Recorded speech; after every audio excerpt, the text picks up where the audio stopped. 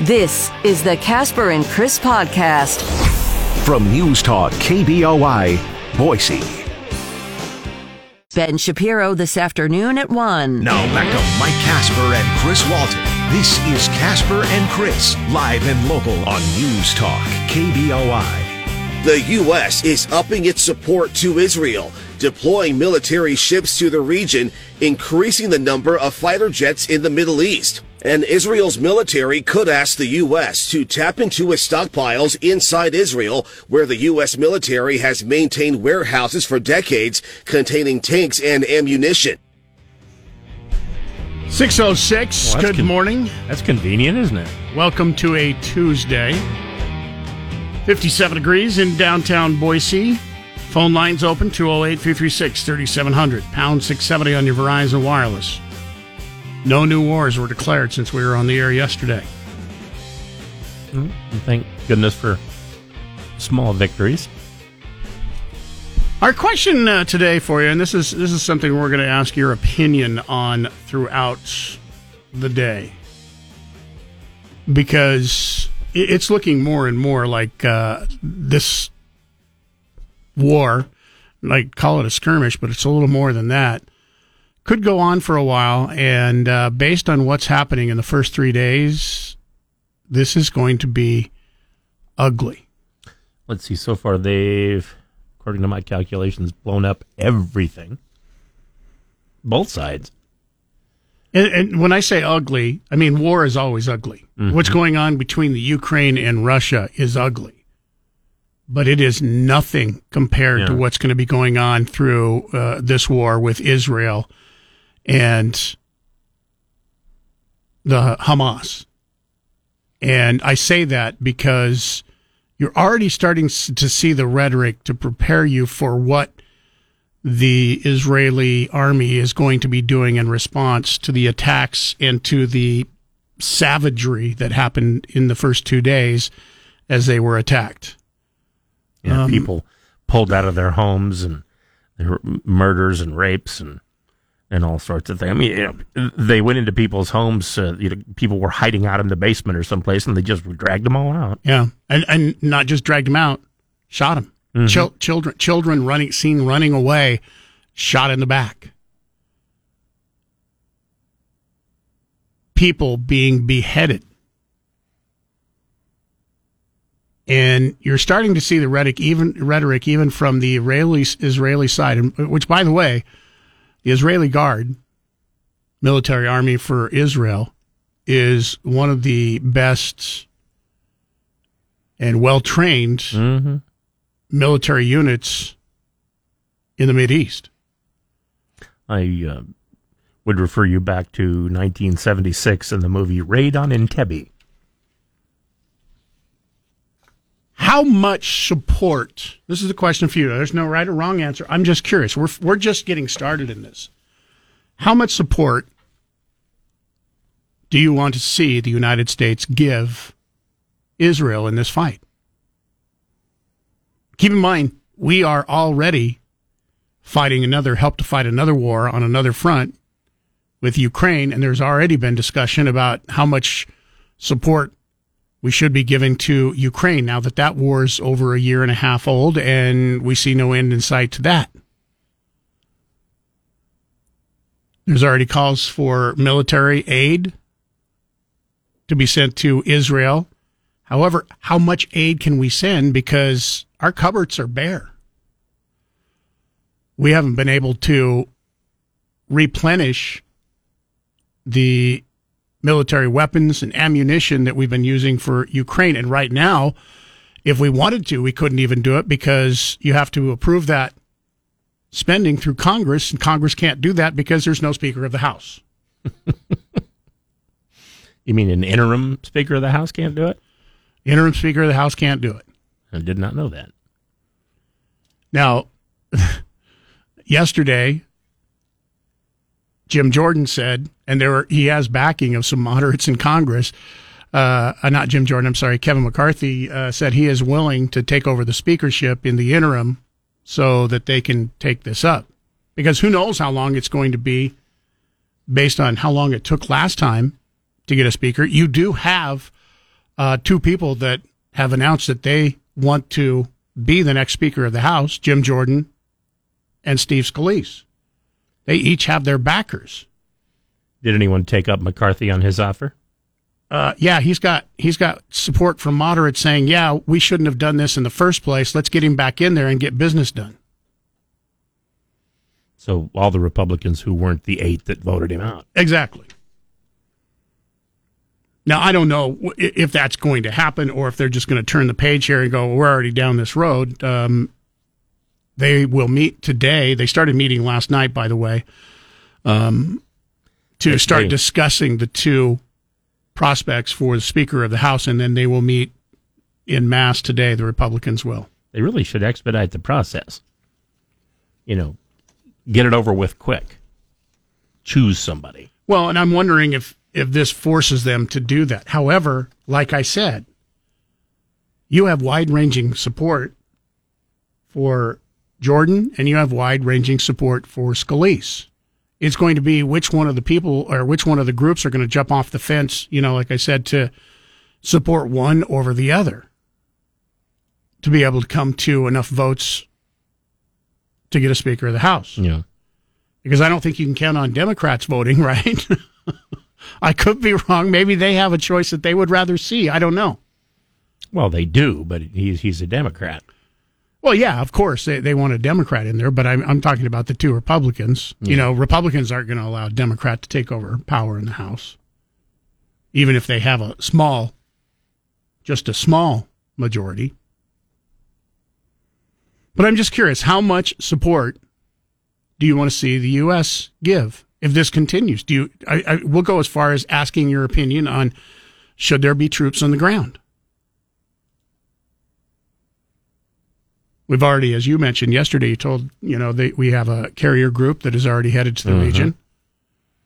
Well, and now they talk about the fact that the U.S. military has been storing things in Israel for a number of years, and so all we have to do is break these things out of storage, and they have, tanks and whatever they need.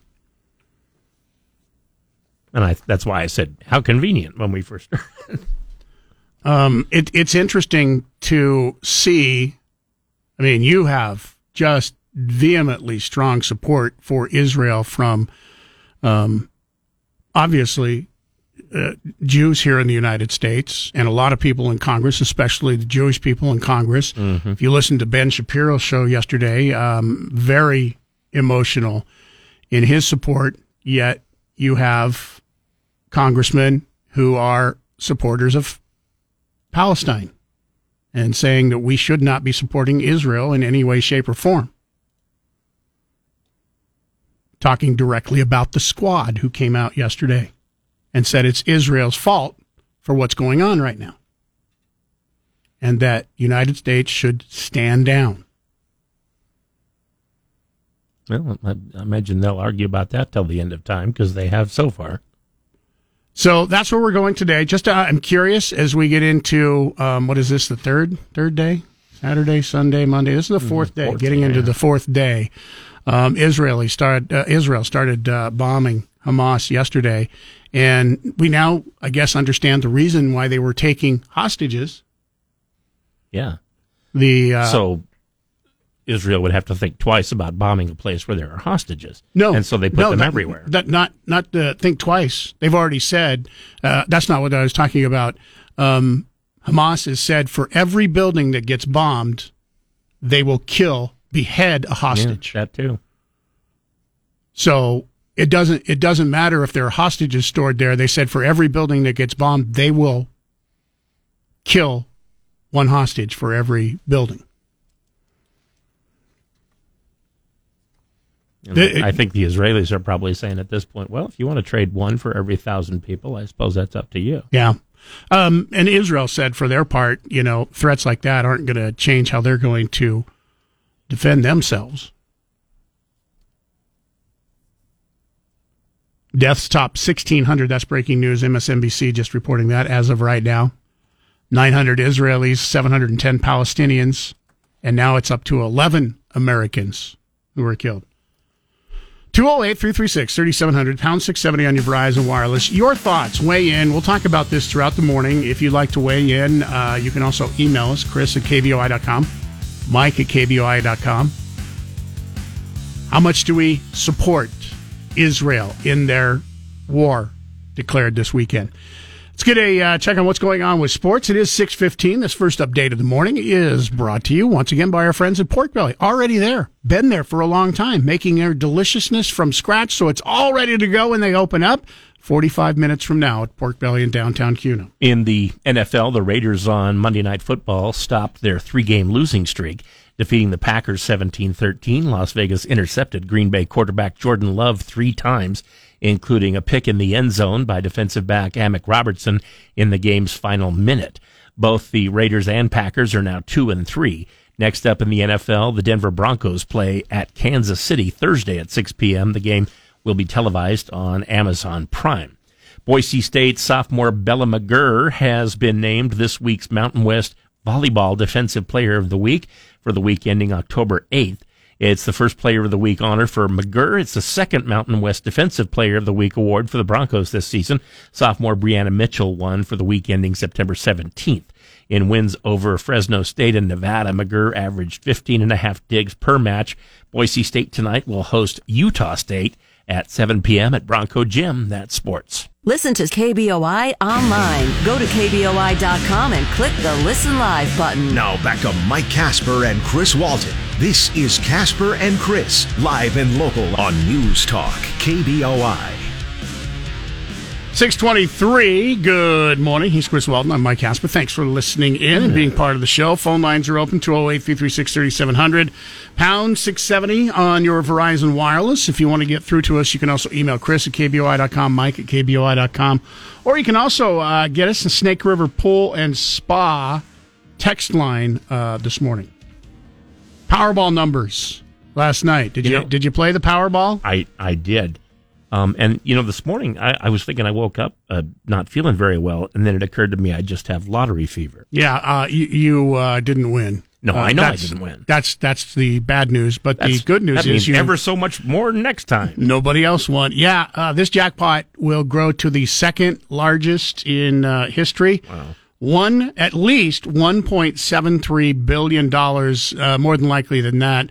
It will be higher because when it gets to this, lots of people like you, everybody in this room starts playing to reach this size. Nobody has won the jackpot since July 22nd.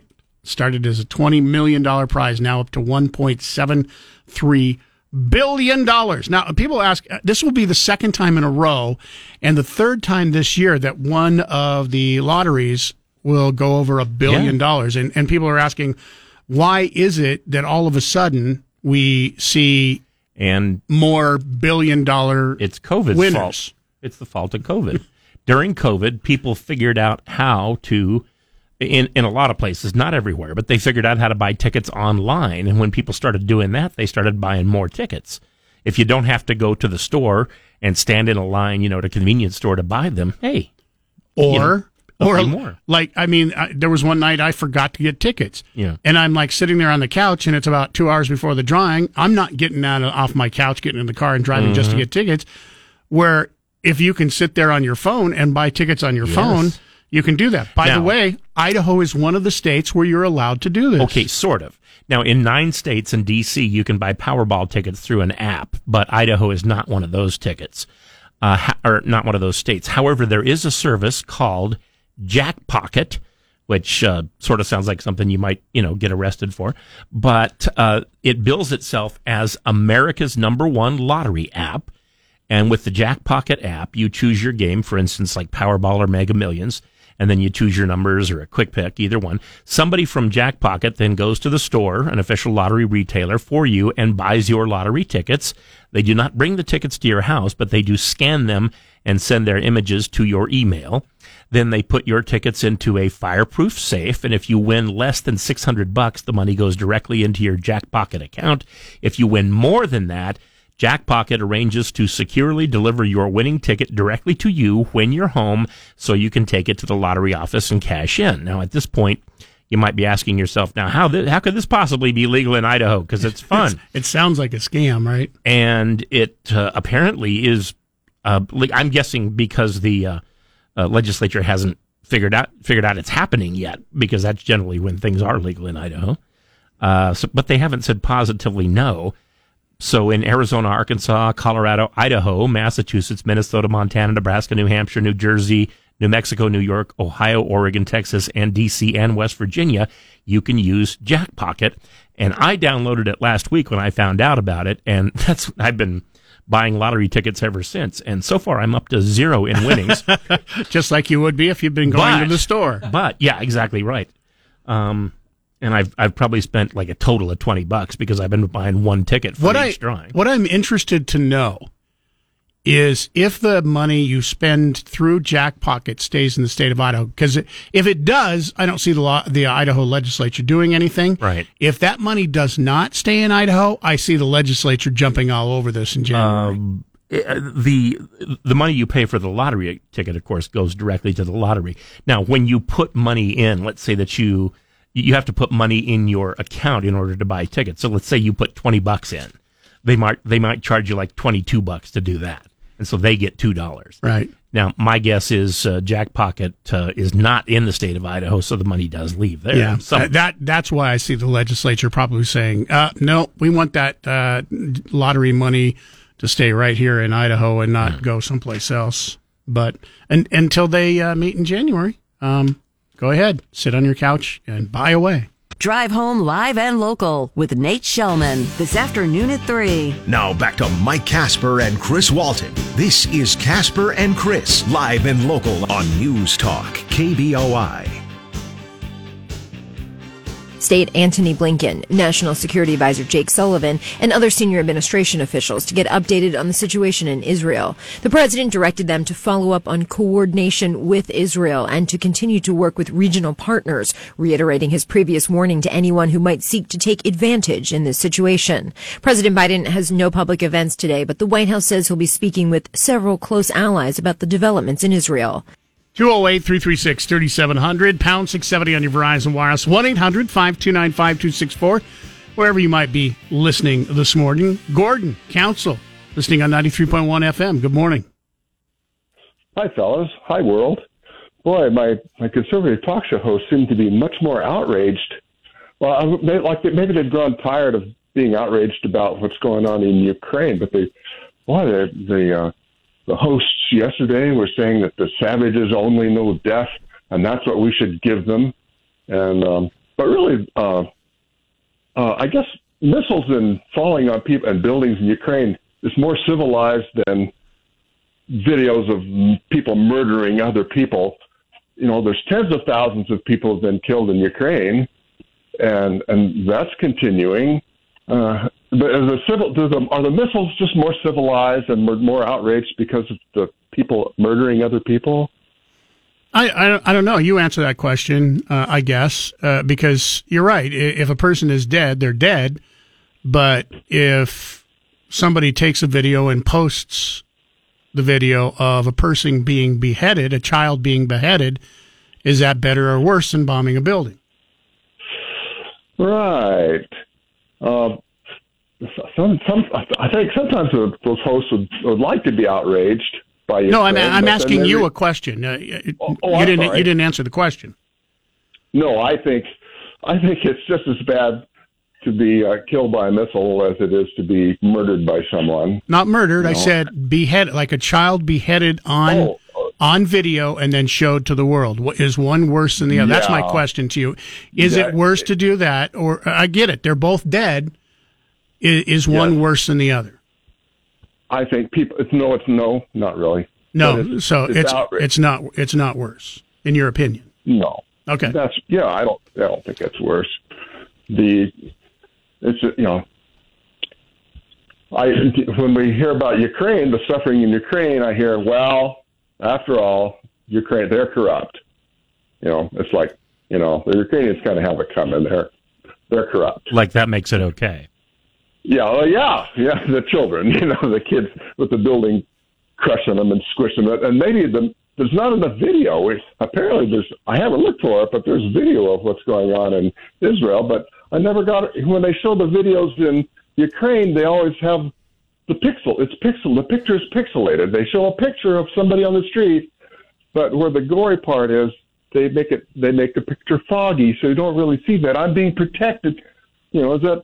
Well, quite frankly, the reason, and thanks for the calls, that you're not protected in the case with Israel is because Hamas are the ones that are posting the video on Twitter. It's their own video that they're posting of the people that they are beheading, killing, shooting. When it comes to Ukraine, those are media companies that are posting that. There are media companies that are refusing to post what is happening in Israel because it is so brutal. But when you have, for instance, Hamas posting on Twitter themselves, it's not being controlled by media and pixelated because it's their own video. 208-336-3700, pound 670 on your Verizon Wireless. We'll continue to take some of your phone calls, emails throughout the morning. What do you think? Do you believe with Gordon that a death is a death, doesn't matter how brutal it is, and that I couldn't even tell whether or not he supported it. It sounds like he doesn't support the United States supporting Israel. I think part of his point was he's just surprised at how vehement all the syndicated hosts were yesterday. Whereas, when it comes to Ukraine, they've been just a little standoffish. Yeah. Well, and I guess it maybe depends on, which host you listen to. You can kind of understand the outrage of Bongino, from Ben Shapiro. Yesterday, right off our program, Bongino, he was the one that kept talking about how the only thing savages understand is when you kill them. I'm not even sure they understand that, Dan, do they? They're just no longer there. 208-336-3700, pound 670 on your Verizon Wireless. Like I said, no right or wrong answer here. Just curious what your thoughts are, because this is looking like it could go on for a while, and it could be bloody. Do you support U.S. supporting Israel in this war? And how much does that support? Boots on the ground? Just money? Weapons? Go ahead and give us a call. Your home of the Broncos for 50 years. 670 KBOI, Boise. 93.1 KBOI FM, New Plymouth. News Talk, KBOI. From ABC News, I'm Sherry Preston. As more than 100 families ask when their loved ones will be returned by Hamas militants, President Biden prepares to address the nation on the situation in Israel. The death toll at least 1,600. The number of those believed being held hostage by Hamas, as many as 150. ABC News world news anchor David Muir is in Tel Aviv. Overnight here, Israel striking more than 200 targets inside Gaza. They say striking back at Hamas after that brutal and sweeping deadly attack, the surprise attack here in Israel, the worst in 50 years here. Some 300,000 Israeli soldiers now amassed this morning along the border with Gaza. U.S. officials worried about whether the conflict could escalate as well. Here's ABC White House correspondent Karen Travers. The White House says it's concerned about the possibility of violence in Israel spreading to the north if the Lebanon-based Hezbollah decides to start a second front in the war. National Security Spokesman John Kirby on ABC's Good Morning America. There's been some exchange of rocket fire, George, but no signs that they're all in as it were. So we're watching this very, very closely. Kirby said that's why the U.S. has moved naval forces to the eastern Mediterranean to send a, quote, very strong message of deterrence that the U.S. will not tolerate any attempts to take advantage of the situation in Israel. Karen Travers, ABC News, Washington. Donald Trump's longtime finance chief, Alan Weisselberg, will be testifying today at Trump's fraud trial in New York. He served time behind bars for tax fraud. The New York State Attorney General's lawsuit claims that Weisselberg engineered Mr. Trump's financial statements to meet his demands that they show increases in his net worth and signed off on lofty valuations for assets despite appraisals to the contrary. The documents were given to banks, insurers, and others to make deals and secure loans. CBC's Chuck Sievertson. Auto workers walking off the job at 3 GM plants in Canada early today after failing to reach an agreement with the automaker. The action coming after union workers in Canada did ratify a deal with Ford. You're listening to ABC News. For your Google Play, simply say, hey Google, play 670 KBOI. Now back to Mike Casper and Chris Walton. This is Casper and Chris, live and local on News Talk, KBOI. It's time for the KBOI Medical Moment, brought to you by Regents Blue Shield of Idaho, featuring Dr. Dan Meltzer. Dr. Meltzer, good morning. Good morning. Doctor, you have long encouraged us here on our show to pay more attention to what we eat and drink out of concern for our physical well-being. Is there also mental health benefits as well, being more disciplined with our diets? There are, and researchers at Harvard recently found that eating ultra-processed food in particular is linked to increased risk for depression. And particularly what they found was an association between depression and consuming things like artificial sweeteners and artificially sweetened drinks in particular. Is there a sense of why artificially sweetened food and drinks seem to negatively impact our moods? You know, one of the theories is that these kinds of ultra-processed foods or additives, that one of the reasons they're linked to depression is that they actually disrupt our gut's microbiome, sort of the natural state of our gastrointestinal tract. And believe it or not, the gut actually plays an important role in healthy cognitive function. So a disrupted microbiome there could actually have an adverse impact on our mood. So are you saying that we should stay completely away from diet sodas? You know, I think that would be unrealistic. I mean, processed foods, artificial sweeteners, they're really everywhere. It's almost impossible to avoid them. But I think being mindful of this information, try to consume them occasionally and, you know, commit to drinking more water and eating a healthy diet certainly is helpful not only for our body, but for our mind as well. Shifting back to the topic of physical health, the World Health Organization is suggesting we could all do a lot better with the way we manage a very common medical condition that folks just don't seem to take seriously enough. What is that condition? It's high blood pressure, which we also call hypertension, which, you know, if left untreated, can lead to more serious conditions such as kidney failure, heart failure, stroke, and heart attack. So just how common is it? Hypertension is extremely common. It affects nearly 120 million adults just in the United States and about 1 in 3 adults around the world. Yet, alarmingly, the World Health Organization notes that 4 out of 5 people with hypertension do not receive or adhere to appropriate treatment. And why is that? I think there are a few reasons. I mean, people in general tend to be reluctant to make the needed lifestyle changes that are required for things like hypertension, whether that's diet, exercise, sleep, or stress management. Then there can be a medication challenge. If we don't feel the symptoms necessarily, we sometimes feel like we don't need the medication. And then there's the reality that many people around the world, including in the United States, just lack access to adequate health care. So paying attention to and avoiding and better managing hypertension really can save lives. That is the KBOI Medical Moment, brought to you by Regents Blue Shield of Idaho. Dr. Dan Meltzer, thanks for joining us this morning on KBOI. Thank you. The Great One, Mark Levin, tonight at 7. Now back to Mike Casper and Chris Walton. This is Casper and Chris, live and local on News Talk, KBOI. Israel continuing to bombard Gaza. More airstrikes overnight and the possibility of escalation following the weekend surprise attack that left hundreds dead. ABC World News anchor David Muir is in Tel Aviv. The numbers here in Israel are just staggering, more than 900 dead, but the toll there in Gaza rising as well, more than 700 dead. And other concern here, the activity on the Lebanon border now with Israel as well. Real concern over Hezbollah and whether or not this could potentially become a wider conflict here. National Security spokesman John Kirby confirming at least 11 Americans were killed in the conflict. We're preparing for the very distinct possibility that there will be more unfortunate, more death for American citizens here.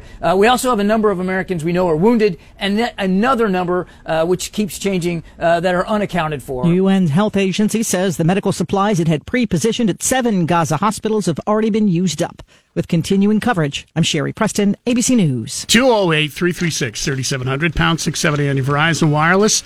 Throwing it out there this morning, we'll be discussing this through this morning as more and more people tune in and tune out. For those of you who are stuck in traffic this morning on I-84, thanks for the extra time listening. Unfortunately, you don't want to be stuck in traffic, but because of that accident a little bit earlier starting to get cleared up, we'll keep you updated. Yeah, it was like 5:30 a.m., and it was already 2 miles back. Yeah.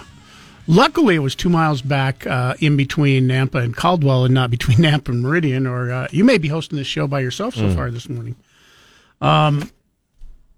You can email us, Chris@KBOI.com, Mike@KBOI.com. Do you support the United States involvement with the war between Israel and Hamas? Just curious, taking your temperature this morning. I mean, there's no right or wrong answers. It's just, what do you think? This is two different wars we will be supporting if we're already saying we're going to support because Israel is one of our biggest allies. Of all the ways to take your temperature, this is one of the more polite. Kenny from Cuna writes in, text message, says, "Morning, fellas. I don't think we need to put boots on the ground. They have a highly trained and very skilled military. We have tin cans sitting in the ocean if they need support, and I think that's what we need to do, to be there for support and let Israel do their thing." That's Kenny in Cuna. Mm-hmm. Now, we're just getting underway on this. I'm wondering what support will look like as this war rages on and as it gets more and more brutal. Fox News political analyst Britt Hume said that the Israelis' military response to this weekend's Hamas terrorist attacks grinds on. The increasing number of dead Palestinians will spur howls of outrage that will test the West's resolve. Take a listen to this. I've covered, the Middle East for a long, long time, and really haven't seen anything like this. No, we haven't, Brad, and the consequences are likely to be dire and long-lasting. For one thing, of course, we all believed or hoped, I guess, for so long that what we needed was a two-state solution. But I think it's pretty clear now that the Palestinians, at least those who are running things in Gaza and elsewhere as well, especially in Iran, the Palestinian sympathizers, they don't want a two-state solution. The only two-state solution they'd accept would be the end of Israel. I think that's clear, and that means that whatever peace process we thought might be active or activated is out the window for now, certainly, and probably forever. The other thing, I think that this conflict that's now raging is likely to be very bloody, very violent. It's going to last a while. Victory, I think, will be secured, but at a frightful price on all sides. And don't discount the possibility that very soon indeed, as the death count climbs and as howls of outrage about alleged atrocities by the Israelis begin to mount, that'll be a test of the countries in the West, and particularly the United States, as to whether this... Interesting take. Once again, that's Britt Hume, who has covered wars in the Mideast in the past, but that's an interesting take. 208-336-3700, pound 670 on your Verizon Wireless. We'll continue to talk about this throughout the morning. We've got a lot of other stuff that we're going to be getting to, include the Speaker of the House. Can't do much of anything about getting money to Israel or support without a speaker. We'll talk a little bit about that coming up. Right now it's time for another check on what's going on with sports. Once again, brought to you by Pork Belly in Cuna. In Major League Baseball, the Braves evened up their National League Division Series with Philadelphia at 1 game apiece with a 5-4 win in Atlanta. Austin Riley and Travis d'Arnaud each homered for the Braves and drove in 2 runs. The Diamondbacks topped the Dodgers 4-2 and hold a 2-0 lead in that series. 2 American League Division Series games are on the schedule today. Houston and the Twins are tied at 1 game each. They play in Minnesota at 2 p.m. locally. And the Rangers lead the Orioles 2-0. They play at 6 p.m. in Arlington, Texas. Both games will be shown on Fox. Boise State Monday received 2 of the 4 Mountain West Player of the Week awards in football. Quarterback Maddox Madsen was named Freshman of the Week. Madsen was 9 of 16 for 155 yards and a touchdown, helping Boise State to a comeback 35-27 win over San Jose State. He threw an 83-yard touchdown pass to Eric McAllister in the second quarter. It's the second longest pass completion in the Mountain West this season. Sophomore punter James Ferguson Reynolds was named Special Teams Player of the Week, averaging 53.7 yards per punt against the Spartans, including a 71-yard punt, the longest in the conference so far this year, tied for 4th longest in the nation. The Offensive Player of the Week was Wyoming quarterback Andrew Peasley, and the Defensive Player was safety Ike Larson of Utah State. That's sports. 670 AM and 93.1 FM. Casper and Chris. News Talk, KBOI. That the stock market had a pretty big up day with everything that's going on in Israel. And you've got the threat of inflation continuing? And are we starting to see, it's weird to see this because I had seen stories that you were starting to see people flee to safety of the bond market. Yeah, so a couple things that we got to look at here. Yesterday was interesting where futures market, when we spoke and then into the market open, equities were down, and about halfway through the trading session, they adjusted course, and it was actually a relatively decent gain across the board. Now, we did see some higher concentration in your air defense stocks that were getting a bit of a bump, certainly in the energy sector as well, like Exxon and Chevron. That was a bit of a knee-jerk reaction, in my opinion, but you also got to remember that there's a lot of money, a lot of cash just sitting on the sidelines. So bond market was closed yesterday, reopens, and we're seeing quite a bit of movement as far as investor funds going into U.S. Treasuries, and that is why we're seeing yields go. And this is the inverse relationship between price and yield. So when bond prices are going down, yield goes up. When bond prices go up, yield goes down. So we're seeing yields go down slightly, which means the price is going up. Investors appear to be, at least for now, looking for a bit of a safe haven, which again is U.S. Treasuries. So we're seeing a bit of a movement there. Overall, if we're looking at the major indexes right now, it's relatively flat. Dow Jones is up almost 100 points. So, investors right now are not seeing this conflict in the Middle East is really a concern. I mean, it really is going to come down to how long is this drug out, how much more involved other countries get. I mean, right now it's kind of a wait and see approach, in my opinion. And historically, when you're looking at these type of conflicts, those geopolitical conflicts, there's usually initial reaction in the markets, and then it stabilizes more. But now we are upon earnings season for the third quarter, and that's where investors are going to keep their eyes. And right now, we had Pepsi release their earnings this morning, which I do find interesting. They did beat their earnings expectations. Shares are up close to 3%. Stock hasn't really fared that well this year. It was down more than 10% going into Monday's close. But what I did find interesting is last week, you had Pepsi dropping about 5% on Thursday, and this was all around concerns of this uptick in these weight loss drugs, to include Ozempic, that basically you're going to have a majority of Americans on this weight loss drug. It's going to suppress their appetite, and there isn't going to be a demand for these types of products. But that's clearly not the case, at least what's been reported in PepsiCo's earnings and what their forward outlook is. So again, I think investors are kind of looking past the conflict in Middle East right now, looking towards earnings, and we're going to have not all major banks, but JP Morgan, Wells Fargo, Citigroup, they're going to report earnings on Friday, and that's where the attention is going to be. You also had a little bit of Fed speak going on yesterday. You had members of our central bank alluding to maybe we are looking at rate pauses. We're not going to see another rate hike, and that is kind of boding well for the markets as well.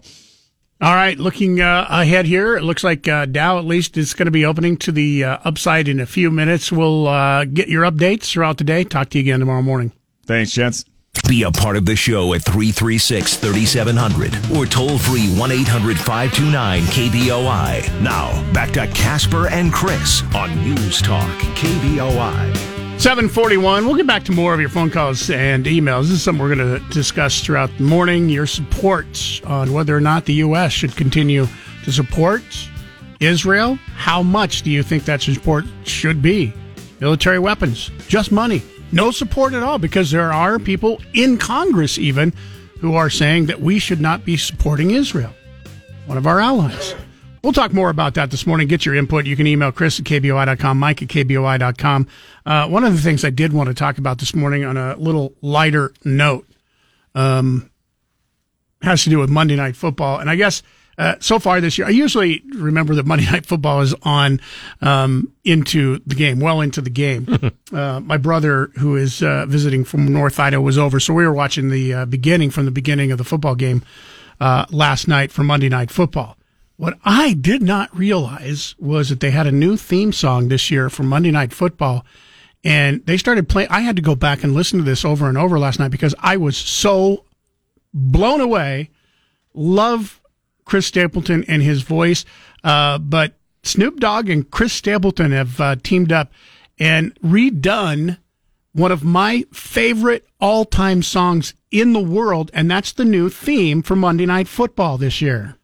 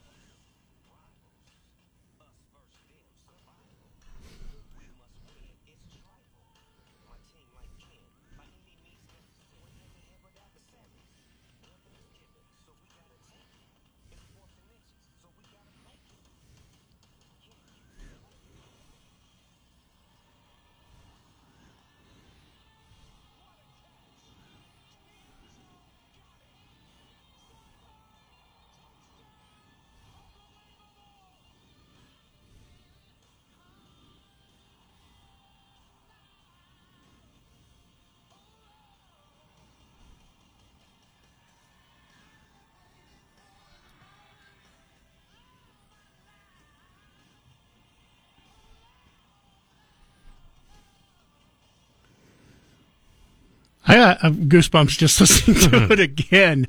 Wow, I was blown away by that song last night. Fantastic job.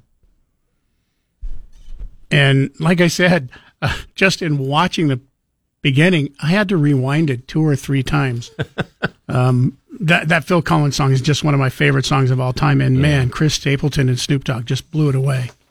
I had the sound down when that was on, but it looked cool. The video, the video even looks cool, and you intersperse the the announcers talking about Monday Night Football and the excitement that they have, and it's just really, really cool.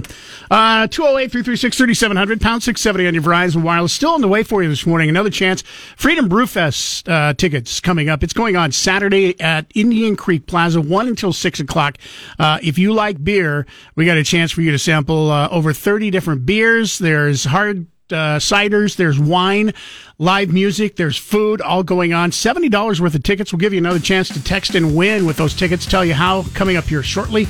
Right now, there is other sports going on. Time for a final update on sports. Brought to you by Pork Belly and Kuna, the place to go when you want breakfast, lunch, or maybe you want breakfast during lunch. They can do that. A lot of places, stop serving lunch at 11 o'clock in the morning. Not Pork Belly. You can get lunch all day while they are open at Pork Belly in downtown Kuna. In the NFL, the Raiders on Monday Night Football stopped their 3-game losing streak, defeating the Packers 17-13.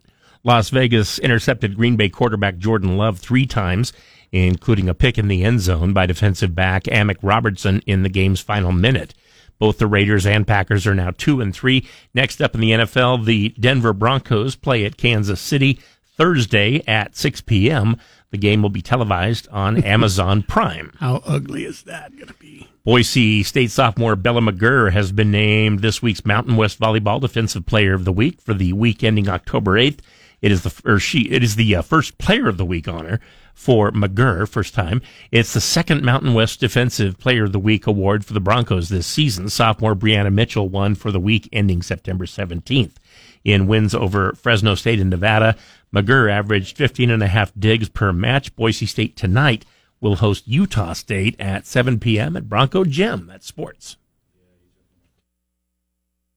Tonight at 10, it's Michael Knowles. Now back to Mike Casper and Chris Walton. This is Casper and Chris, live and local on News Talk, KBOI. I'm here to declare myself an independent candidate.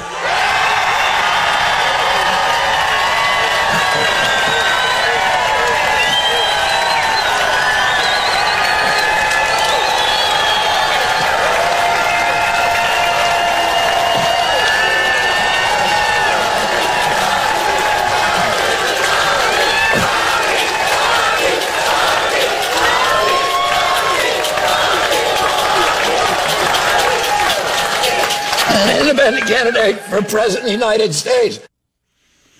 So Joe Biden's nightmare election officially came true yesterday. A lovely speaking voice.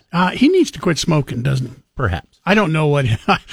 I'm joking there because I don't know if that's the reason, but man, yeah, his voice, and anytime you listen to him on the speak, raspy side, yeah. he's like that all the time. Robert F. Kennedy Jr. announced yesterday afternoon that he is running for President of the United States on a third-party ticket as an independent.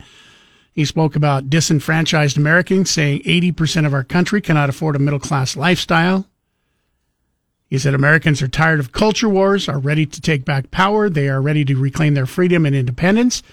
Kennedy is an environmental lawyer. He feels that the Democratic National Committee is changing the rules to exclude his candidacy. So an independent run, he said, was the only way to go. Kennedy said that there is corruption in the leadership of both political parties and said he wants to rewrite the assumptions and change the habits of American politics. Now, we're still a long ways away from the election. We're over a year away.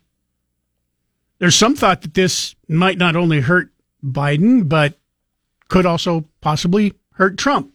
I think it hurt Trump more than Biden. Except for the fact he's a Democrat. Yeah, in name only. He's a registered Democrat. That's not in name only. He's a registered Democrat. However, he's running as an independent. Yeah, because the Democrats won't let him run as a Democratic candidate for president. No, he can run. He can run all he wants. Well, they're not officially letting him run. They're not going to give him any money. They're not going to give him money. They're not going to allow him to take part in any debates. No, they think he is a crackpot. The last polling shows that there was about 7% of Democrats that don't think he's a crackpot and said that they would support him in the election against Joe Biden. So 93% as a Democrat. 93% of Democrats do then think he's a crackpot. Here's what you're missing. If you lose 7% support in an election that is in a virtual tie, you lose the election. Well, how much support would Trump lose in the same, though? No telling. They haven't done polling because he's, like I said, been a Democrat, runs as a Democrat, so they don't have to do polling on the primary against him. I don't know if there will be polling coming up. My guess would be there would be polling now that he has officially announced that he's going to be running as a third-party candidate within the next couple of weeks. We'll see polling both against Biden and against Trump to see how viable a candidate he is and how much support. He's not going to win. There's no way he can win.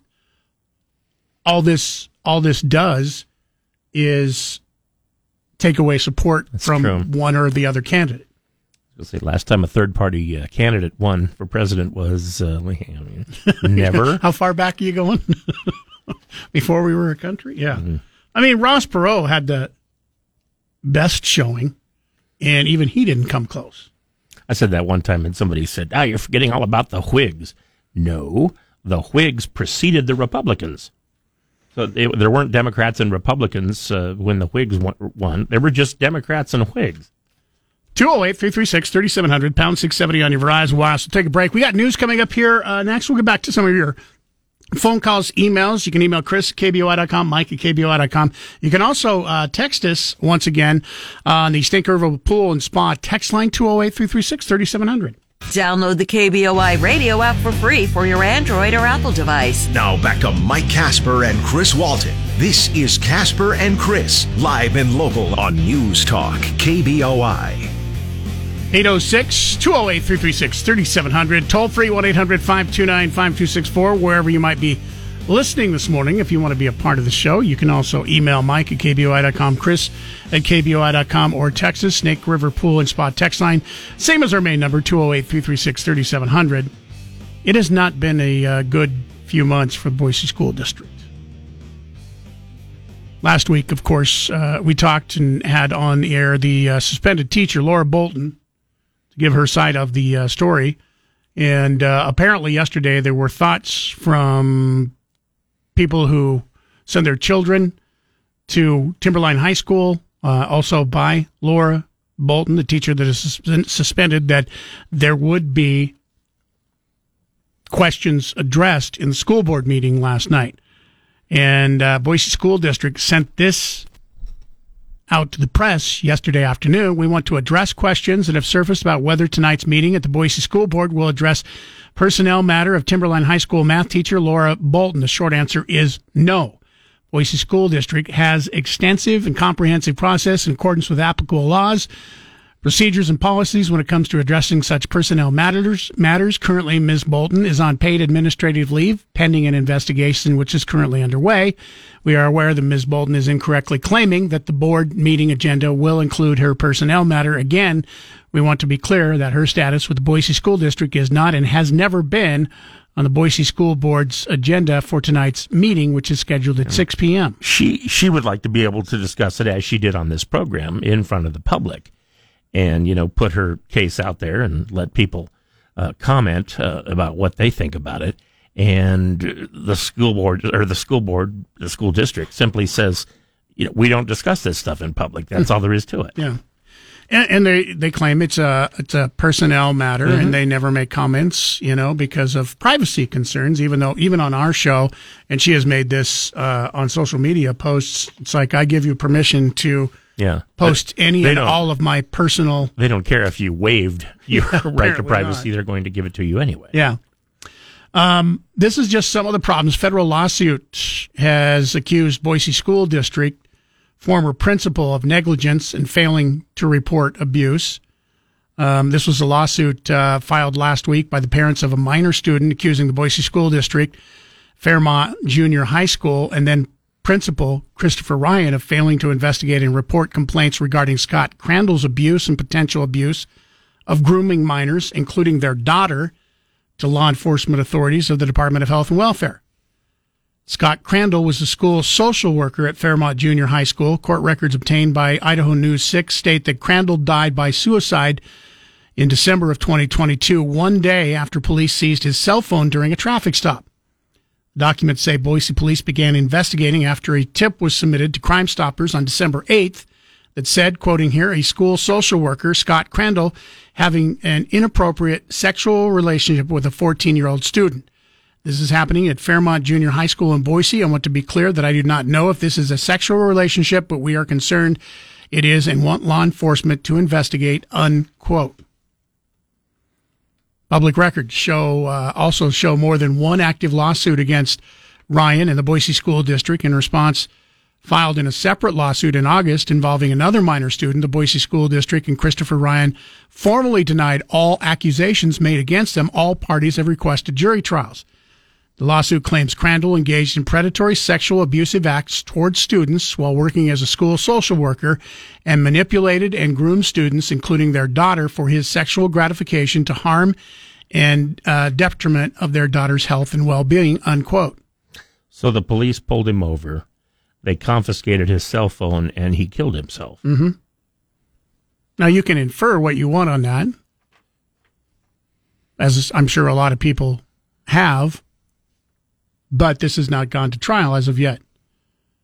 Latest lawsuit accuses Ryan, who is the former principal, of being aware of complaints involving Crandall's inappropriate behavior with another student on school property, yet Principal Ryan did not remove Crandall from Fairmont Junior High. He did not confront Crandall about his behavior, nor did he take appropriate steps to assure that Crandall had no contact with their daughter. That's their claim.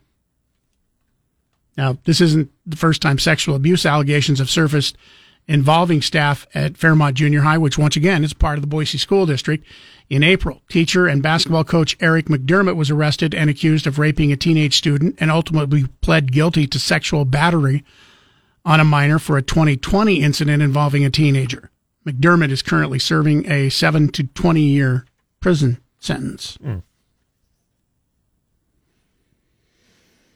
And it's not the first time that anybody in the administration has ever been accused of, getting something reported and then doing nothing about it.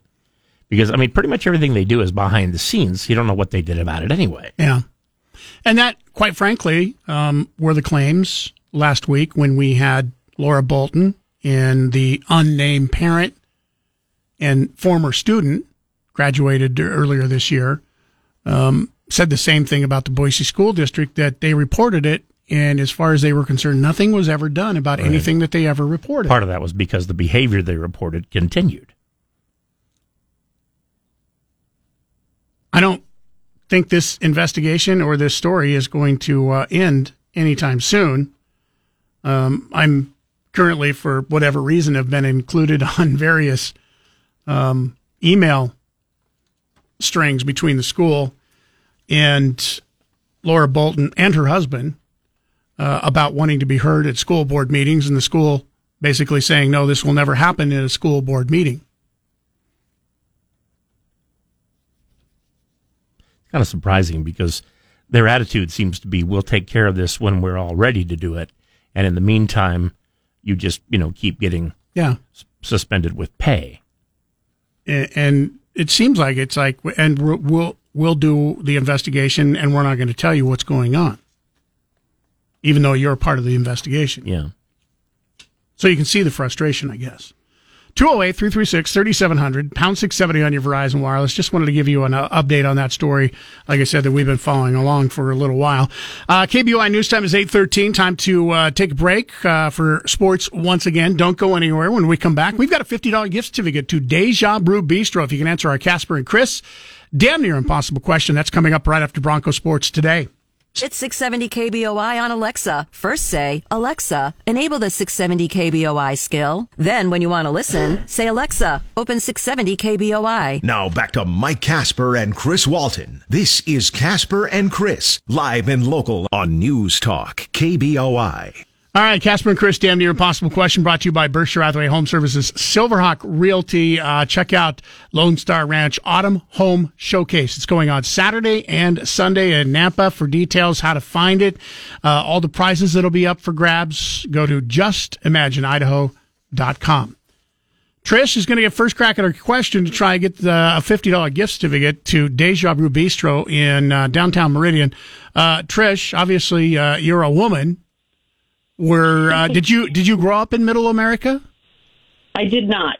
I did not. All right. I thought maybe you were part of this, but we'll see here if you know the answer. If you are a woman born between 1941 and 1996, and you grew up in Middle America, how many times have you been named the Time Magazine Person of the Year? We just need to know the total number of times. 4. 4 times is correct. Hey. Nice job. Yeah. So here's how you add it up. They gave it to baby boomers in 1966. So that would be all baby boomers, included women, right? They gave it to Middle Americans in 1969. In 1975, they awarded the Time Person magazine, or the Time Magazine Person of the Year, to American women. And then in 2006, they awarded it to you. Not you personally, just Trish, just you in general. You, as in if you're looking at this magazine, it's you. It's you. You're the person of the year. So yes, 4 times. Congratulations. So you're a lot more famous than you knew you were, aren't you? Yeah, you've been Time Magazine's person of the year way more than Chris and I. Yeah. So congratulations. Well, we qualify for you, but that's about it. I identify as a female born, between 1941 and 1966. Well, so. Technically, you're also a baby boomer. Yeah. So I fit into this perfectly, even though I wasn't born in the Midwest. And you're one of the youngest baby boomers, but you are a baby boomer. I am. Hey, congratulations. Hold on the line. We'll get some information from you. Don't worry. For those of you who are trying to win this morning, it's not the last time. We'll have Deja Brew Bistro gift certificates to give away all this week. Still on the way for you this morning. Freedom Brewfest tickets. Give you a chance to text and win. Coming up in the 9 o'clock hour again this morning, we'll give you a chance to text. We'll give you all the details coming up just after 9 o'clock.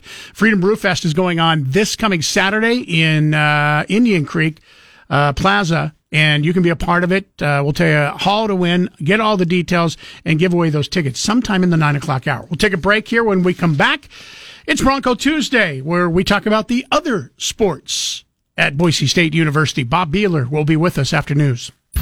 This is Bronco Tuesday, where we discuss the Olympic sports at Boise State. Now, here's Mike Casper, Chris Walton, and the voice of the Broncos, Bob Beeler, on your flagship for the Broncos, News Talk, KBOI. It is 8:37, and yes, Bob Beeler back with us once again this morning, and today we are going to be talking softball. And we are pleased to welcome the Mountain West Coach of the Year, Justin Schultz, getting set to head into his 3rd season. Justin, thanks for joining us this morning.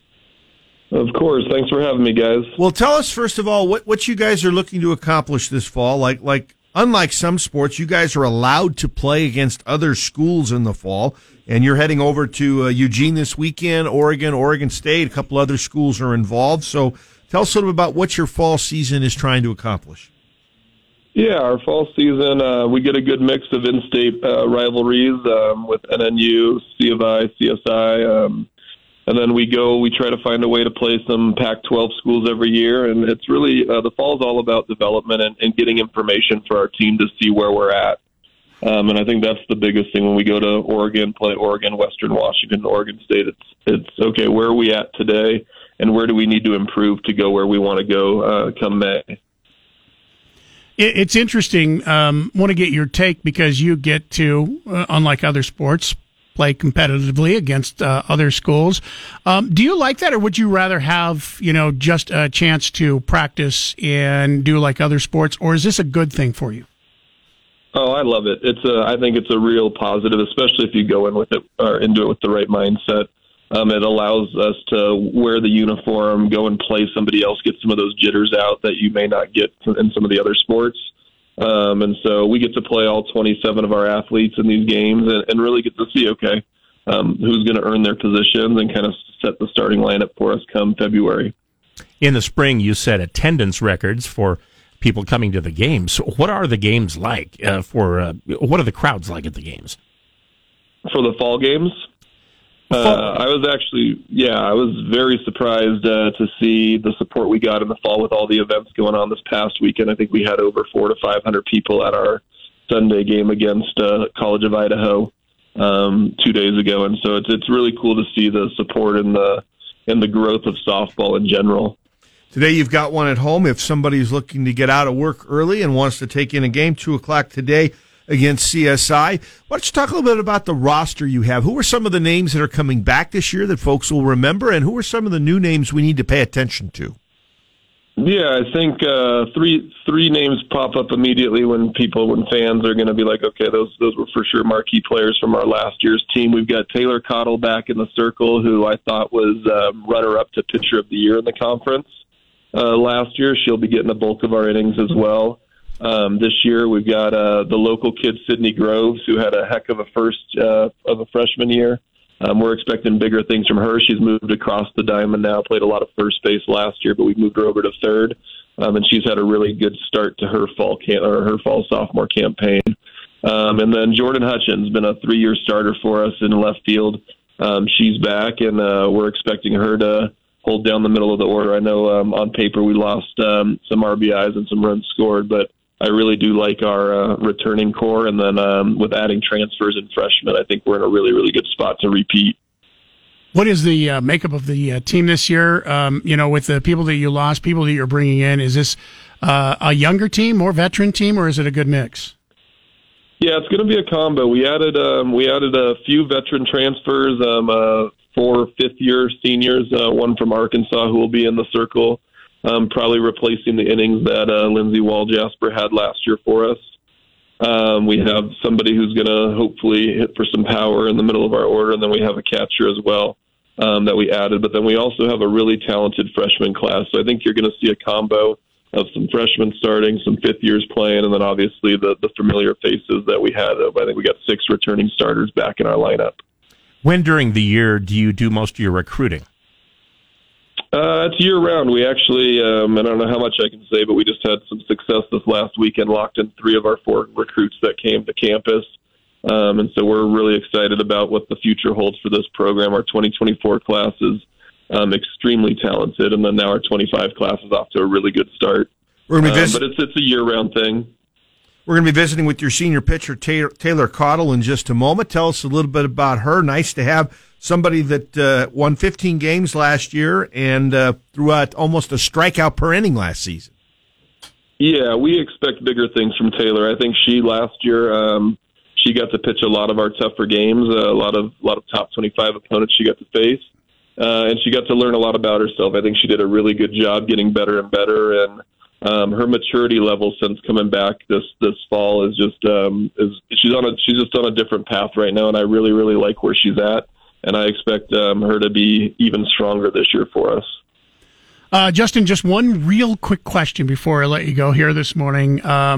What do you believe are the chances that you'll be hosting the Mountain West tournament this spring? We will be hosting the Mountain West tournament. We will. Jeremiah has been very vocal about it. We are going to figure out a way to make it happen in time to get those lights up and bring a championship tournament to Boise for softball for the first time. So the process is already underway. It is moving, and we've got a lot of contingency plans just in case. But I'm confident we will be hosting it second week of May. All right, that's awesome, Justin. Thanks for taking a few minutes with us. Continued success this fall, and I'm sure we'll be talking to you in the spring as you get underway with the regular season. Appreciate it. All right, I appreciate you guys. Have a great day. Now, back to Bronco Tuesday on your flagship for the Broncos, News Talk, KBOI. 8:45. Once again, Bob Beeler with us. It is Bronco Tuesday, talking about other Olympic sports, and this week we are talking softball. Yes, we are a team defending regular season champions in the Mountain West, and joining us is their top pitcher, Taylor Caudle. Taylor, thank you for visiting with us today. Thanks for having me. All right, Taylor, last year, great season. You won 15 games. You were all Mountain West Conference Tournament. You were all Mountain West as far as the regular season goes. Coach, we just had him on and said you're improved, you're better. So kind of give us a little scouting report. Where do you think you're going to be better this season? I think I've gained a lot of confidence in the circle.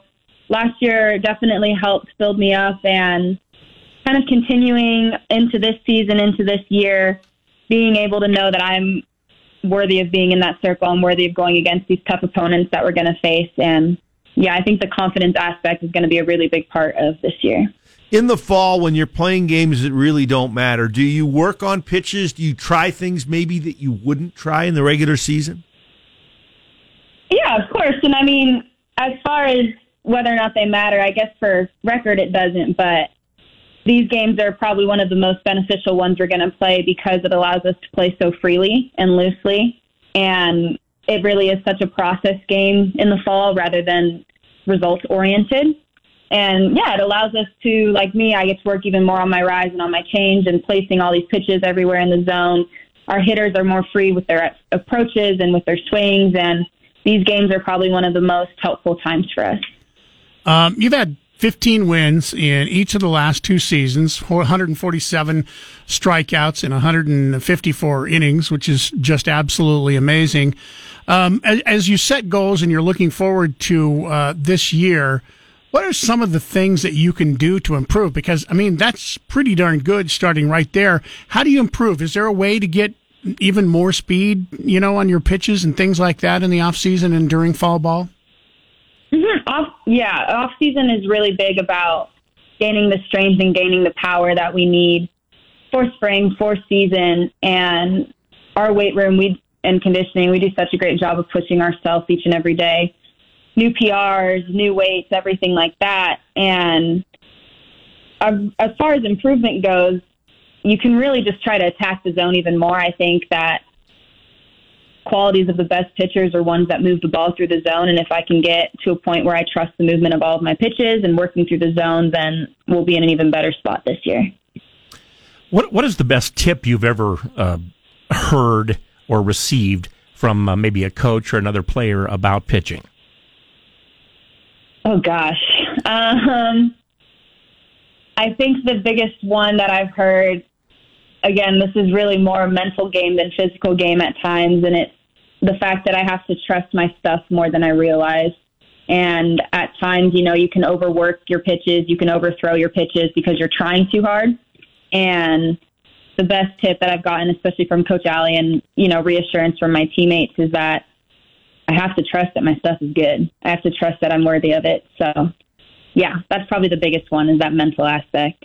We're visiting with Boise State softball senior pitcher Taylor Caudle. Taylor, when you look back when you got here as a freshman to now, where do you think you've made your biggest strides? If we took side by side and looked at you, pitching to various hitters, how would you be different and how would you be better?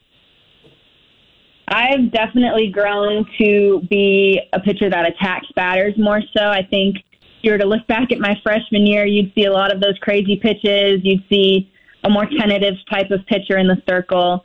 And now I've Coach Schultz always calls me like a bulldog in the circle. And I really don't care who's in the batter's box. I'm working to attack them. I'm working to throw my best pitch and having that mindset that they can't beat me. And not to mention, I've definitely gotten stronger in the weight room. I've pushed myself these past 3 years, and these coaches have helped so much to push all of the girls on the team to be the better version of themselves that, everybody expects us to be. Taylor, how many different pitches do you throw? Okay, I have my rise, and I can throw my rise to any heights, any place on there. So I'll just say that's 2 pitches right there. Curve on both sides of the plate, change up. I got a screwball last year, and that was really helpful with changing the batter's eyesight within their at-bat. So I would say about 4 or 5 pitches that I can move throughout any part of the zone. And what is your best pitch? My rise. Your rise? 100%. Can you, bread and butter. I love it. You're not working on a knuckleball? Oh, gosh. Probably not. I mean, I trust my changeup enough right now to get swings and misses, but hey, who knows? If I need a knuckleball here and there, I'll pick one up quick. Well, we'll finish up, Taylor, by talking about you. You're from Mission Viejo, California. How did you get to Boise State, and sort of what you're majoring in, and what does post softball look for you? Yeah, so I committed to Boise State under the previous coaches, and I really just fell in love with the city and with the atmosphere that you feel when you're in Boise, when you're on campus, and it really is such a college town, and everybody is bleeding blue wherever you go. And I absolutely fell in love with that from the moment I stepped on campus. And I am currently an international business major with a minor in marketing. And my plans post-graduation here is I want to get my MBA. So I'm starting that whole application process. I'm starting to take GMAT prep courses and starting that whole route and getting into the business world. One more question before we let you go here this morning. You had a wildly successful, I'm talking as a team and also yourself last year. What do you see for this team this upcoming season once you get fall and back into the spring and actually playing for what counts as your record? I'm very excited about this upcoming team, and we've had a lot of incoming talent, both veterans and freshmen, and it's really exciting to see all the work that's being put in because you can see those glimpses of exactly what this team's going to look like in season. And we've talked a lot as a team, and we've talked about how we can feel the difference. We can feel the culture shift. We can feel how close we are to each other and how that is making such a big difference in how we play on the field. And I really do believe we have a strong shot of repeating this year, and this is probably going to be the best team to do it. Taylor, thanks for taking a few minutes with us this morning. Continued success as you work on your game throughout the fall, and I'm sure we'll talk to you coming up in the spring when the regular season gets underway. Thanks for being with us this morning. Thank you, guys. KBOI News Time is 8:53. We'll take a quick break here when we come back. More with Bob and what's coming up this week. Shapiro this afternoon at 1. Now back to Mike Casper and Chris Walton. This is Casper and Chris, live and local on News Talk, KBOI. President Biden preparing to address the nation in a few hours on the situation in Israel. The violence escalating, the death toll at least 1,600 on both sides. And as ABC's Matt Gutman reports from a town along the Gaza border, fears of a ground assault are growing. 300,000 Israeli reservists flooding the fields around Gaza. It's the largest and quickest call-up in Israel's history. Armored personnel carriers cutting through the dust to the border with Gaza. Roads clogged with tank carriers. Reservists huddled at gas stations. The Israeli military telling me the immediate goal to strip Hamas of military capabilities. At least 11 Americans among the hostages, and says National Security Council spokesman John Kirby. We're preparing for the very distinct possibility that there will be more unfortunate, more death for American citizens here. We also have a number of Americans we know are wounded, and another number which keeps changing that are unaccounted for. With continuing coverage, Israel at war. Sherry Preston, ABC News. Started talking about this earlier this morning. Going to let you weigh in here. 208-336-3700, pound 670 on your Verizon Wireless. You can also email Chris at KBOI and Mike at KBOI.com. Support for Israel. What do you think? There's no right or wrong answer here. Just curious what our listeners think. Military support? Monetary support? Both? Boots on the ground? Or no support at all? Now, if you're wondering why I'm asking no support at all, because there are congressional members that don't think we should be supporting Israel in any way, shape, or form. So I want to get your thoughts this morning. They're laying out that this could possibly be a long and bloody war. And I know as you hear that, you go, well, wait a minute. All wars are bloody. We've seen what's been going on with Ukraine and Russia for the past over a year and a half. That's a bloody war. All wars are bloody. However, the atrocities that you're going to see in this war and that you have already seen, you don't see in most wars. Children getting shot in the back as they try to run away. People beheaded. I mean, as strange as it may seem, there are rules in war that have essentially been agreed to by, for the most part, the entire world, with a few exceptions. And that's why, we have The Hague, places like that, where people are tried as war criminals because there are war crimes. Like, what's the old thing about if somebody's a prisoner of war, the only thing they have to say is their name, their rank, and their serial number. Mm-hmm. And you don't have to give anything else because that's your right under the rules of war. You don't see the same in this particular instance. And I also bring this up. How much will you, if you say you support Israel right now, and maybe you don't support boots on the ground from the United States, but you support through military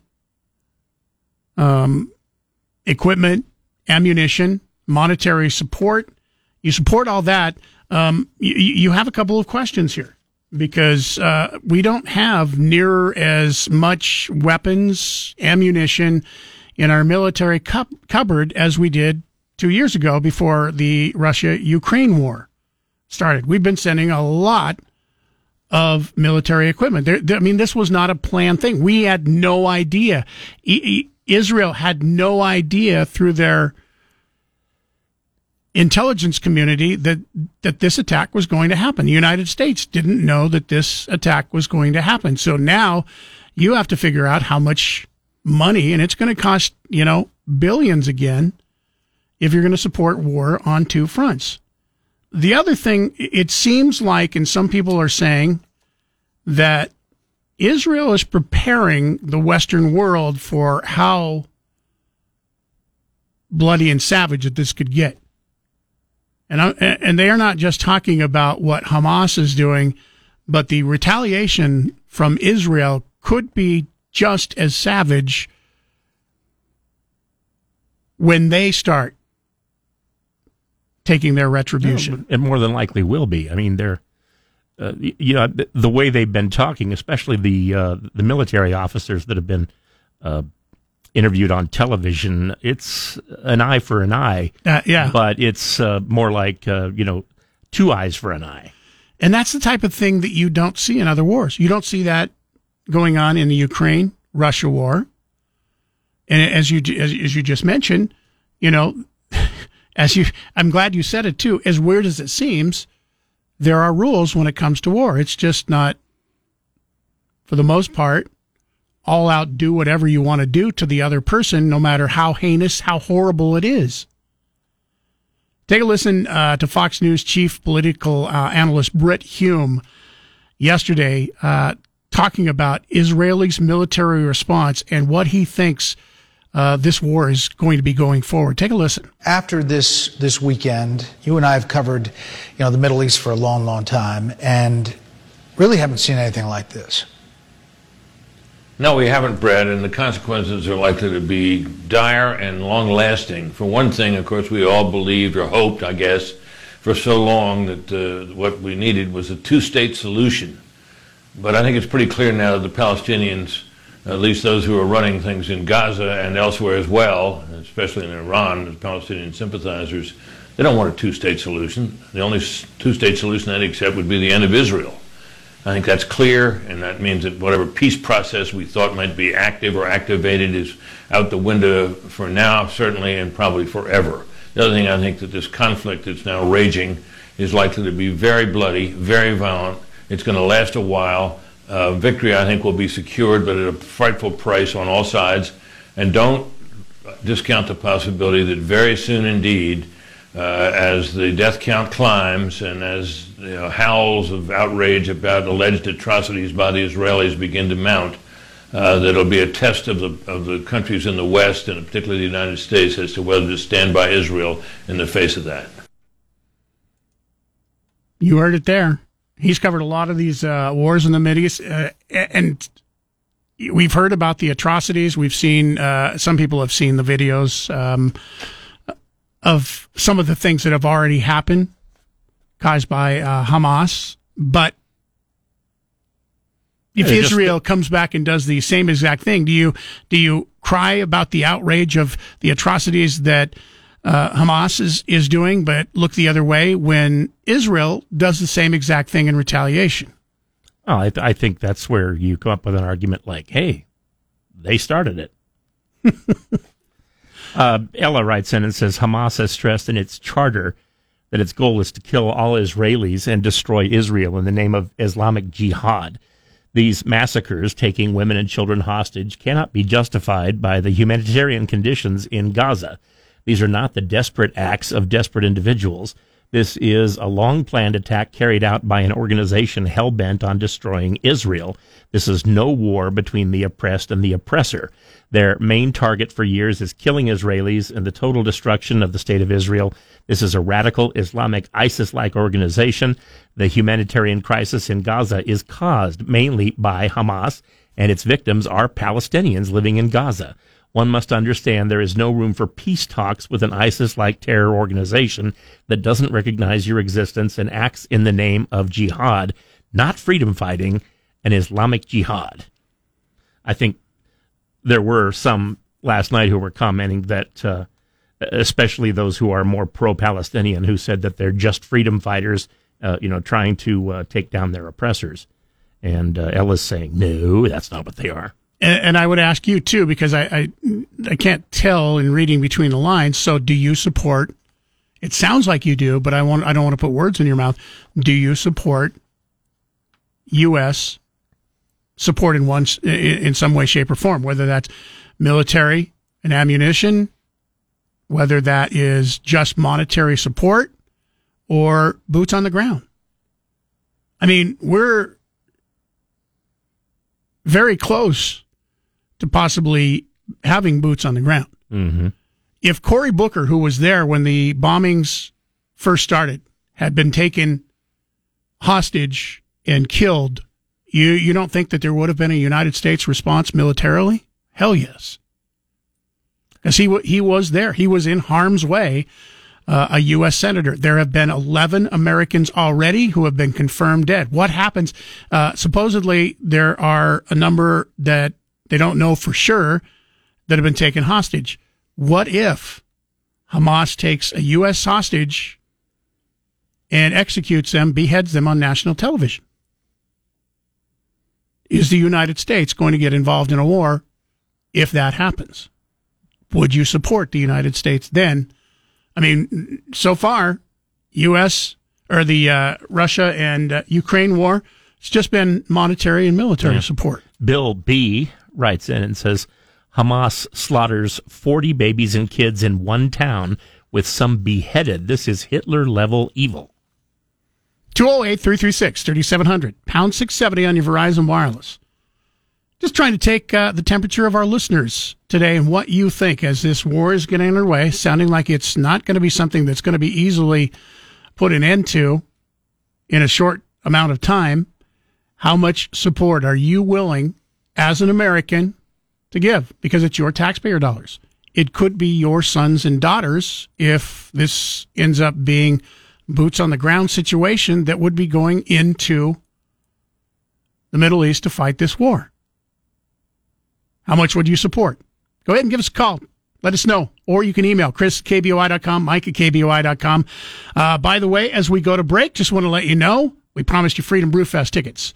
You have 45 minutes to text I like beer to 208-336-3700. We've got Freedom Brewfest tickets. $70 value, by the way, is what the tickets are worth. It gets you 30 different brews that you can sample. You've got hard ciders. You've got wine and food, live music, all going on in Caldwell at Indian Creek Plaza this week. You've got a pair of tickets absolutely free. Somebody is going to win those. We'll pick one at random from everybody who texts us at 208-336-3700. Just text I like beer. Listen to KBOI online. Go to KBOI.com and click the Listen Live button. Now back to Mike Casper and Chris Walton. This is Casper and Chris, live and local on News Talk, KBOI. 208-336-3700, pound 670 on your Verizon Wireless. You can email us too. Just taking your feelings, your thoughts as the war is underway, and apparently we've been watching all three of the channels. Each side is hammering each other with intense rocket fire this morning. Each side. Israel is firing off rockets. and right back, Hamas firing back rockets. How much support should the United States be giving? Or if you don't think there should be any support, as some members in Congress, especially the Squad, has come out and said that there should be a ceasefire and we shouldn't be supporting any type of military action whatsoever in Israel. What do you think? These are just your thoughts. There's no right or wrong answers. Mike and Emmett, listening on 93.1 FM this morning. Good morning to you. Mike, are you there? Who's this? Mike, are you there? I'm here. Okay. Hey, what does it say in the Bible about this war? Do you know what it says? This is supposed to be the end of the war, right? It is? The end of the war? Or the end of the world? Well, you know what I mean. The end of the world? Well, whatever. You know what I'm talking about. So it why? says in the Bible, the last war is supposed to be started over there. Do you think this is it? Like Armageddon. Hard to say, because how many wars have There been you started go. over there? I mean, which one was supposed to They've be been the end fighting of the forever. world? I don't know. Yeah, I don't know. That's what I was calling in to ask you what you thought. I don't necessarily think it is. I mean, it's kind of hard to tell at this point. It is interesting because that thought did go through my mind when I heard this was happening on Saturday. However, I'm with Chris. I mean, because you could have said that how many dozens of times? Exactly. You know, over the past 50 years. It's like, Right. oh, this is the beginning of the end of the world.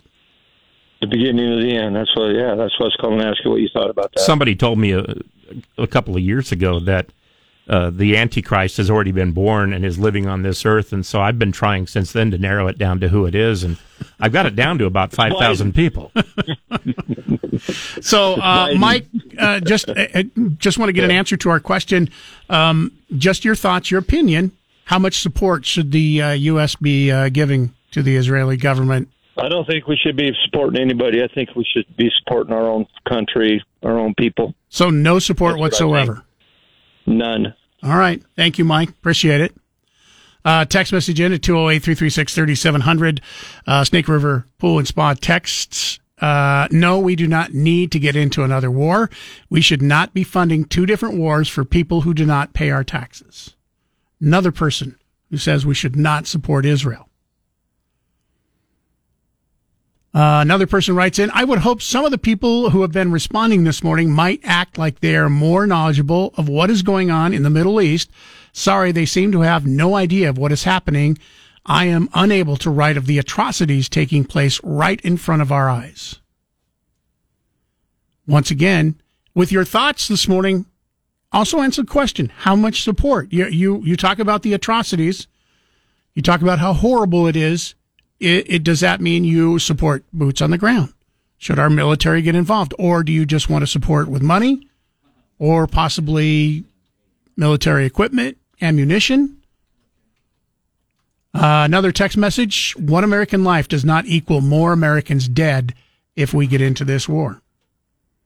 And I think they're talking about the fact that there are 11 confirmed Americans who are dead from the initial attacks on Israel, and the possibility not confirmed, but there are some that could have been taken into custody and are being held. And you've heard Hamas has said that for every building, whether it be a home, a house, a military building, a business building, they will kill one of the people that they have held hostage.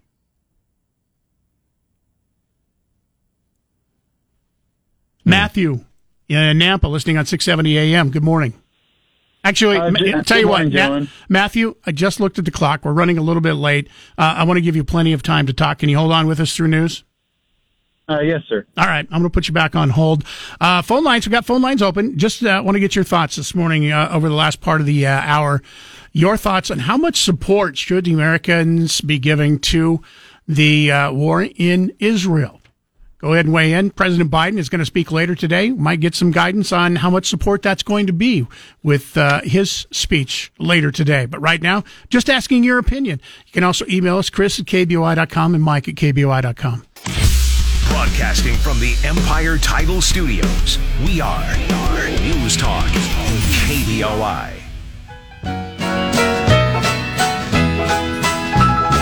some of my songs I have casually mentioned the fact that I like to drink beer. This little song is more to the point. Roll out the barrel and lend me your ears. I like beer. Freedom Brew Fest. If you like beer, come party with me. This coming Saturday, Indian Creek Plaza, 1 until 6.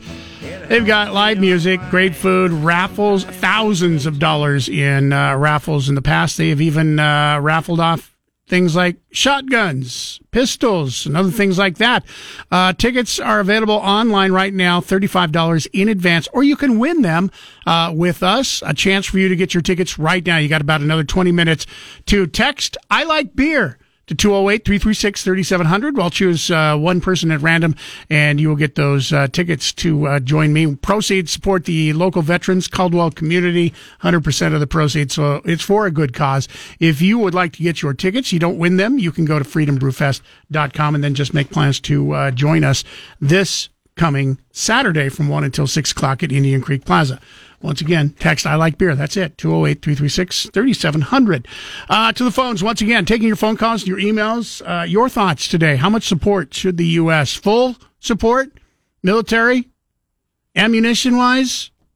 Is there more support that you think that you would support? This is one of the United States' biggest allies. It's one of our main allies. It's not like this is the Ukraine. Israel is democracy. It's one of our big allies. Or is it no support whatsoever? You think they should fight their own battles here? Matthew, Nampa, listening on 670 AM. Your thoughts? How are you doing today, sir?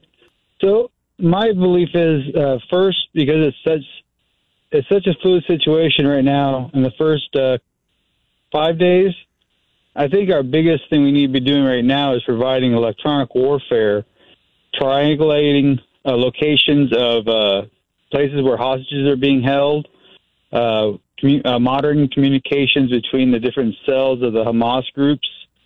And once we've helped the Israeli Defense Forces find out the areas where hostages are kept, and then we can confirm that there's possibility of American hostages at those locations, that's the only way I think we should have U.S. boots on the ground to rescue just hostages at locations that Israeli forces feel that they need Big Brother over there.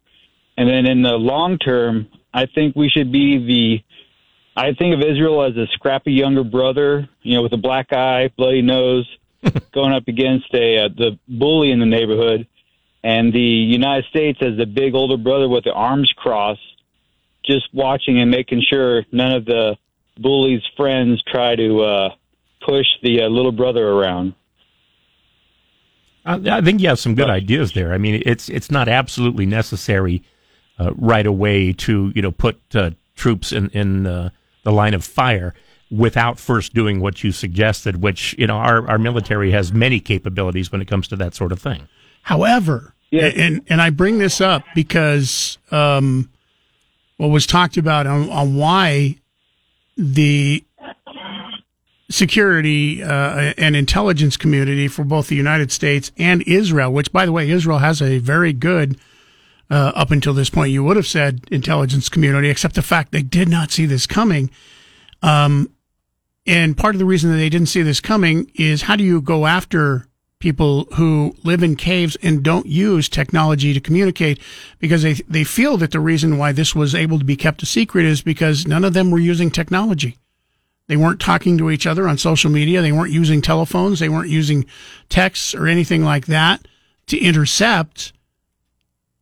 They were basically going back to the Stone Age to communicate, and that's why the intelligence community, which uses technology to find some of this stuff that's going on, was so soundly, fooled. Right. You can't intercept something written on a piece of paper unless you get it from a courier. Another text message. Those of us that are of Jewish descent, we are worried. As a boy, my parents had to explain to me my grandpa's number tattoo, and I always figured it would just be a history lesson in my life. Now I wonder if a distant memory will rear its ugly head in my life again. I think there are a lot of people that are concerned about that. One of the things that's not come up a lot as of yet, but I think you're going to see a little bit more on this. It's interesting because a lot of people are saying, well, it hasn't been confirmed that Iran is behind the attack, except for the fact that Iran has supported Hamas for decades. And I bring this up because of something that happened a month ago. And this is a clip from CNN. I want you to take a listen to this. This is a clip from CNN. This is before anything has happened. And it's about the prisoner exchange that we did with Iran to get prisoners back, to give them their prisoners, and we released $6 billion in frozen funds to Iran. Take a listen. You insist the Iranian regime won't touch the $6 billion of Iranian funds being unfrozen. But isn't it true that this frees Tehran up to spend more on other nefarious goals like supporting terrorism and boosting its nuclear program? Well, to the degree that they continue destabilizing activities, and it's, I can't predict what they'll do going forward here, but we already have pressure in place on Iran, both through sanctions and through our military presence in the Gulf region. We won't hesitate to take additional actions as we see further destabilizing activity by Iran. But critics say it frees up other funds for Iran to finance terrorism. The exiled son of Iran's last Shah calling history the best guide. We saw what happened to the money that was released to the Iranian regime under the Obama administration. It went to further finance the regime's proxies in Syria and Lebanon. Is that possibly what has happened here? Lisa, a month ago, of Boise, writes in, she says, people keep complaining that the money we released to Iran is being used to fund all of this. That $6 billion is still in a bank in Qatar and is being monitored by the U.S., and not a penny of it has been withdrawn yet.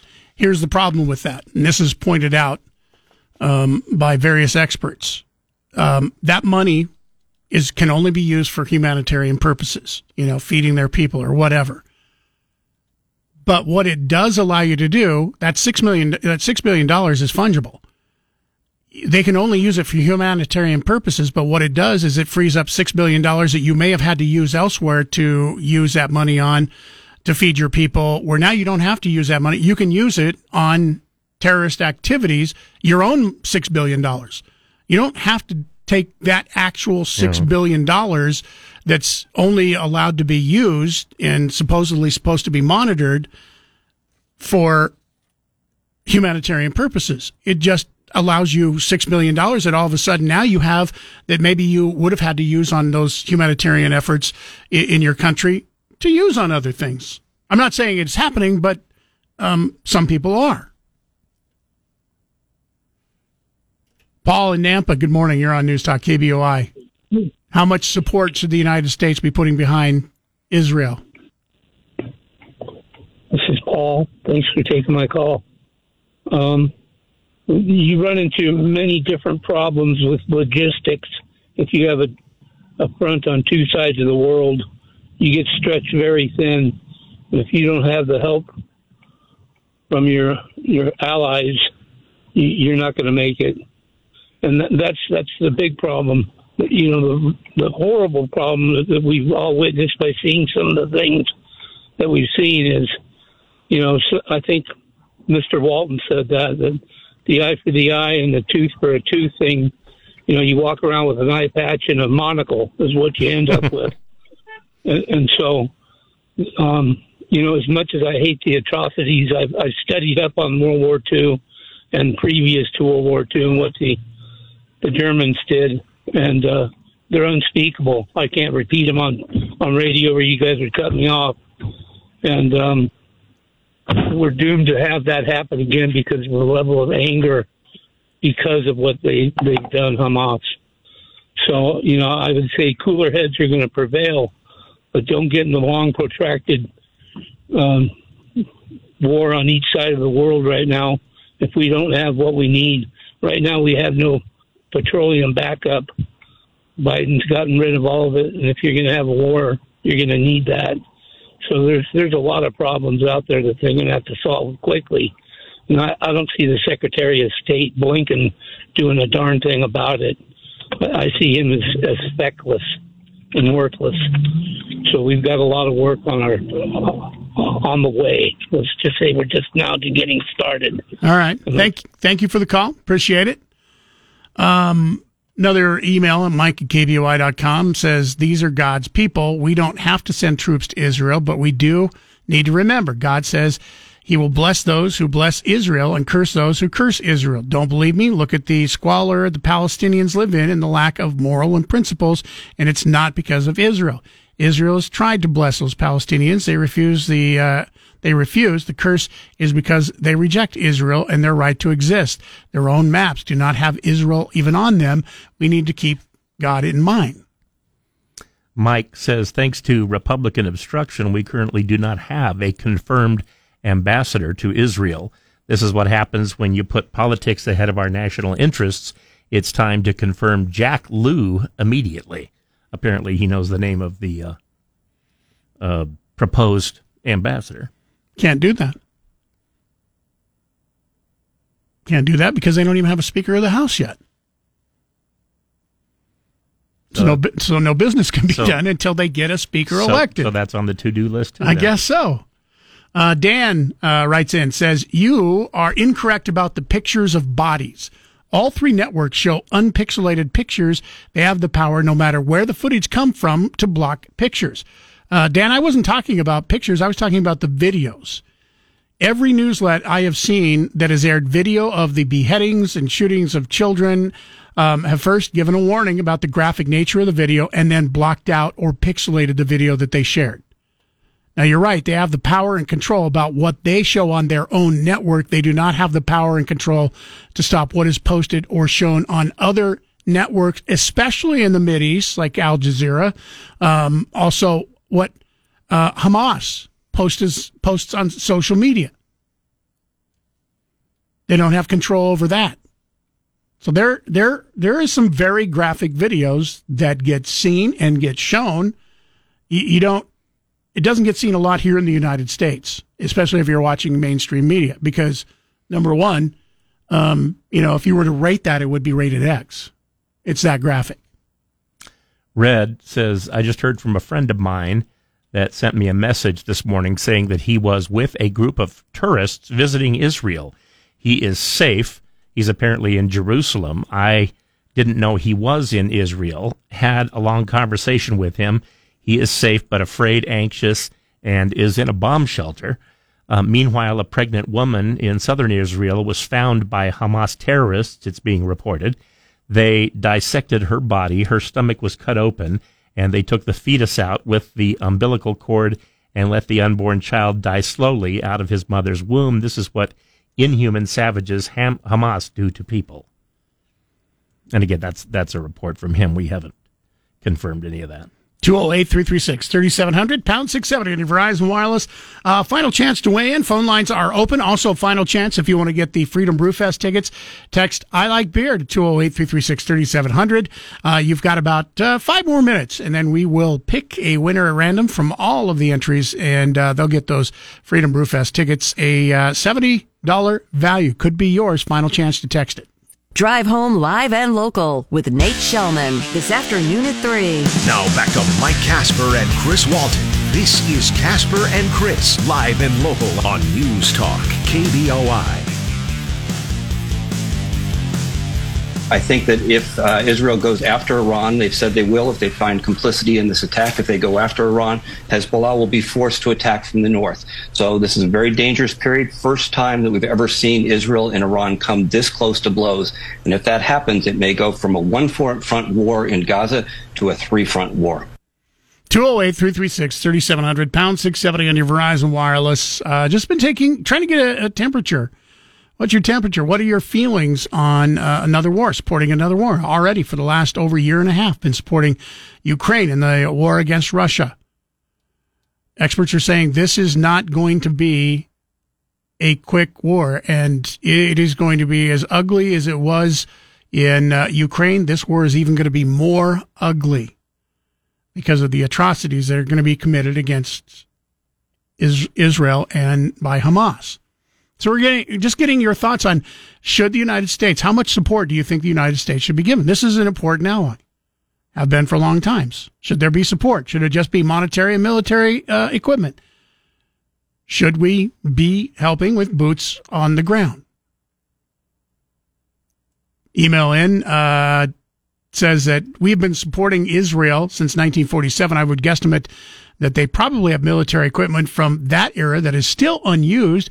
If they ask us for help, I would ask them how much and what kind. Personally, I would help them with what they want, but not our troops. That's Billy and Fruitland.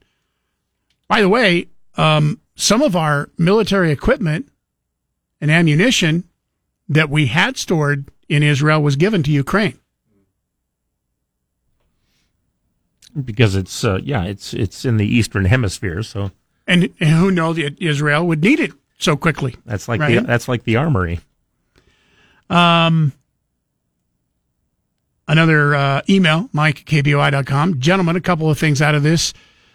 Is in fact the end of the world, then we should be working on getting our affairs in order. How can we dictate policy to the rest of the world when we have an absolute dumpster fire burning currently in the United States? I would go a step beyond that. We have a raging inferno going, so how can we dictate policy to the rest of the world? Hypocrites are never taken seriously, not on the world stage, not by any serious group.